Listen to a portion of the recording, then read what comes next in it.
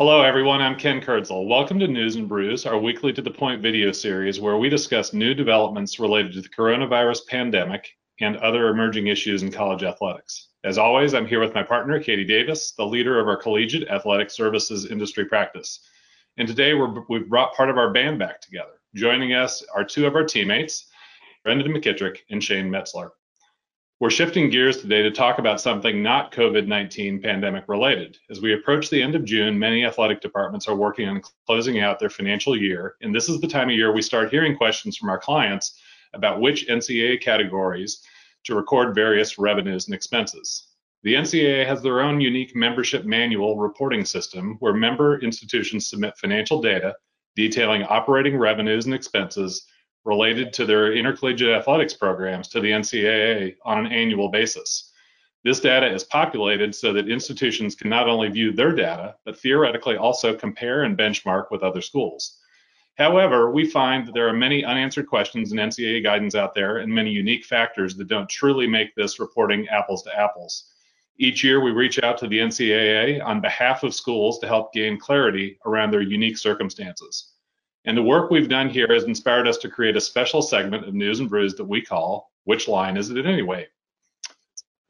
We have an extensive list of category questions we have researched over the years. We'll do a round robin with our athletics trio of Katie, Brendan, and Shane to share their top FAQs this week. We plan to continue featuring this segment periodically to best inform you on unclear financial reporting requirements. Katie, kick us off. Thanks, Ken. So we're just gonna share a few today, and we'll come back to you with more. But we felt that these were relevant, as that we hear the questions a lot, and they could be helpful, especially for some of the unique items that are happening for you this year. So the first one for us was guarantees on canceled games, and how do you report that? And the NCAA actually issued clarity in their 2020 agreed upon procedures document around this, where you would report amounts received in line 7 for guarantees, or amounts paid in line 21 for guarantees. Even if they're paid for canceled games, it would still be picked up as guarantees.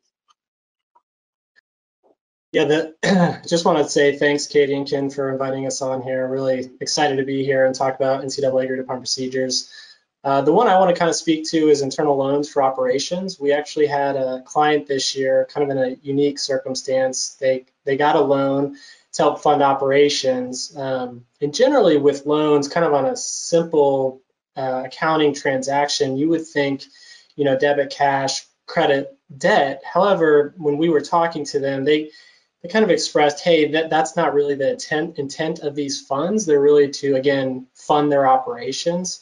So we actually went to the NCAA and kind of explained their situation, and the NCAA agreed with them, saying, hey, since it is for operations, we recommend that you include it in lines category 4, direct institutional support, and if those funds were required to be paid back, also included in category 52, which is athletics related debt.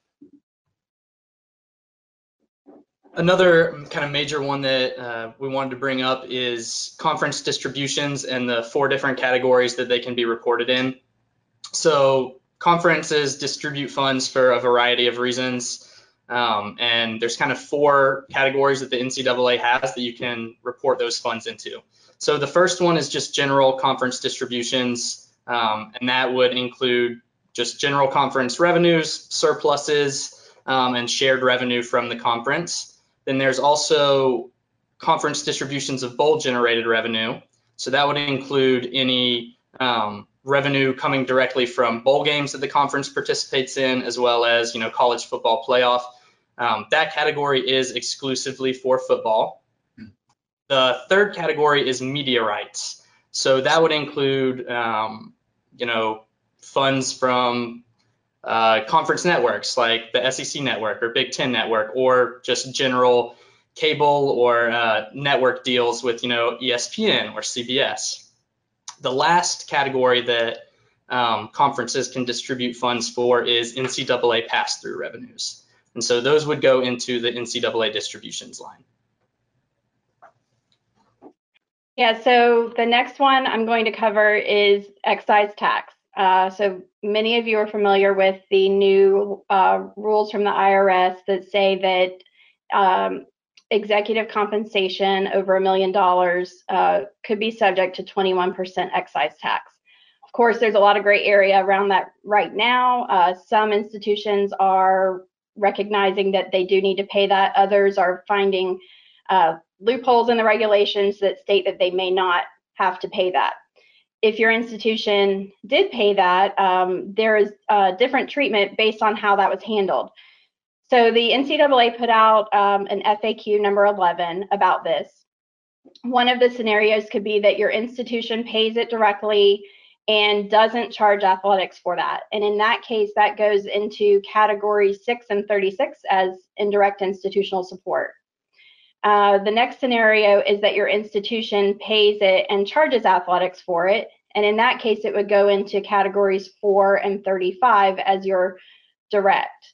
The third option is that it's paid directly by athletics. And in that case, it would just be expensed in category 35 as direct overhead and admin.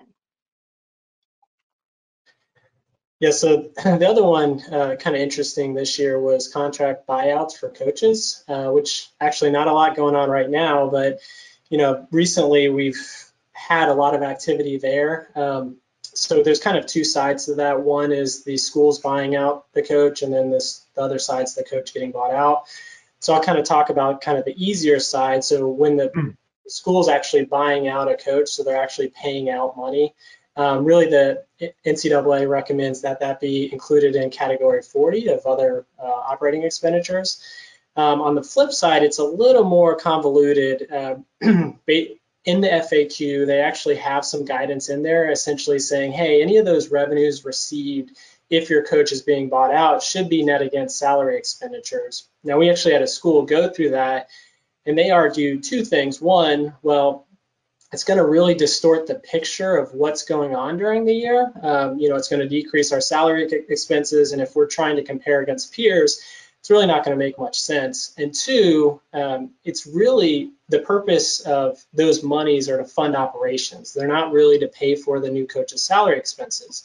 So we went back to the NCAA, kind of explained the situation, and they agreed. So actually, in that specific scenario, there was some money spent to move the new coaches to the school. So they used that portion to offset those expenditures, and then the remaining was actually picked up in other operating revenue in category 18. And I think there's kind of two big takeaways there. One is, what's the intent of the money, similar to the internal loan for operations? So what are they planning on spending that money for?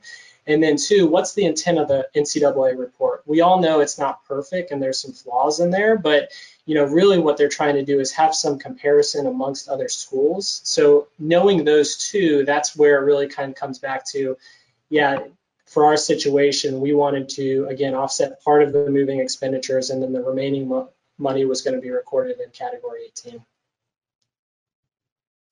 Another tricky situation that we've come across is when schools have sponsorship agreements that include the ability to purchase sports equipment or uniforms or supplies at a large discount. So we asked the NCAA how that should be accounted for, and essentially what they said is that the expense for those that equipment or uniforms should be recorded at the actual retail price, and then the difference between the retail price and what was actually paid for, that discount amount would be recorded in sponsorships, licensing, and royalties. All right, thank you, team. Now it's time to pivot to the all-important brews portion of our broadcast. We've been supporting our local Gainesville breweries lately during this pandemic with purchases to help keep them going, and it's been a long tradition in Gainesville that the different breweries get together and collaborate on a beer that they produce each year called It Takes a Village, to come off of the Ville part of Gainesville. And this year, that was obviously not possible for them to quite collaborate in the same way that they have in years past. So what they've done instead was they came up with basically a basic recipe that all of the breweries did individually, and put a little twist on that recipe, each one unique to their own brewery. So we have got 3 of those samples from Gainesville, from Blackadder Brewing, from Swamphead Brewing, and from First Magnitude Brewing. And So we're going to really just kind of get, as Katie's shown there's the Swamp Head one, the first magnitude one, and then Blackadder, which does not can, does growlers. So theirs came into us in a growler. So each of us have all three of them. I'll kick us off. They're all New England style IPAs. So the popular style right now, I like all three. They're all three very good. I think the first magnitude one is probably my favorite of the three, maybe followed by the Blackadder one. But Brendan, what do you think? I agree. I'd probably say number 2 to me, Swamp Head, but they're all three fantastic beers. Yeah. Katie, what do you think? Yeah, I would pick first magnitude first, Blackadder second, and Swamp Head third. They're all good, and they were close, but the first mag one is by far the best one. Yeah, all right, Shane, what do you think? I like the first mag one best as well. I think Blackadder was the second one for me, and then Swamp Head third. All right, so thankfully all three good beers and good things to enjoy. Well, we want to thank you again for tuning into News and Brews this week. You can watch us each Thursday at 4:30 p.m. Eastern for a new episode, and you can contact us through our website or email directly if you have any questions. If you want to suggest topics that you'd like to see discussed here, beer recommendations, or if you want to tell us if you'd like to join us for an upcoming episode, we'd be happy to hear from you. And in the meantime, you can follow us on Twitter for more news in the higher ed athletics landscape, which is rapidly changing and evolving. Thank you for tuning in. Cheers. Cheers.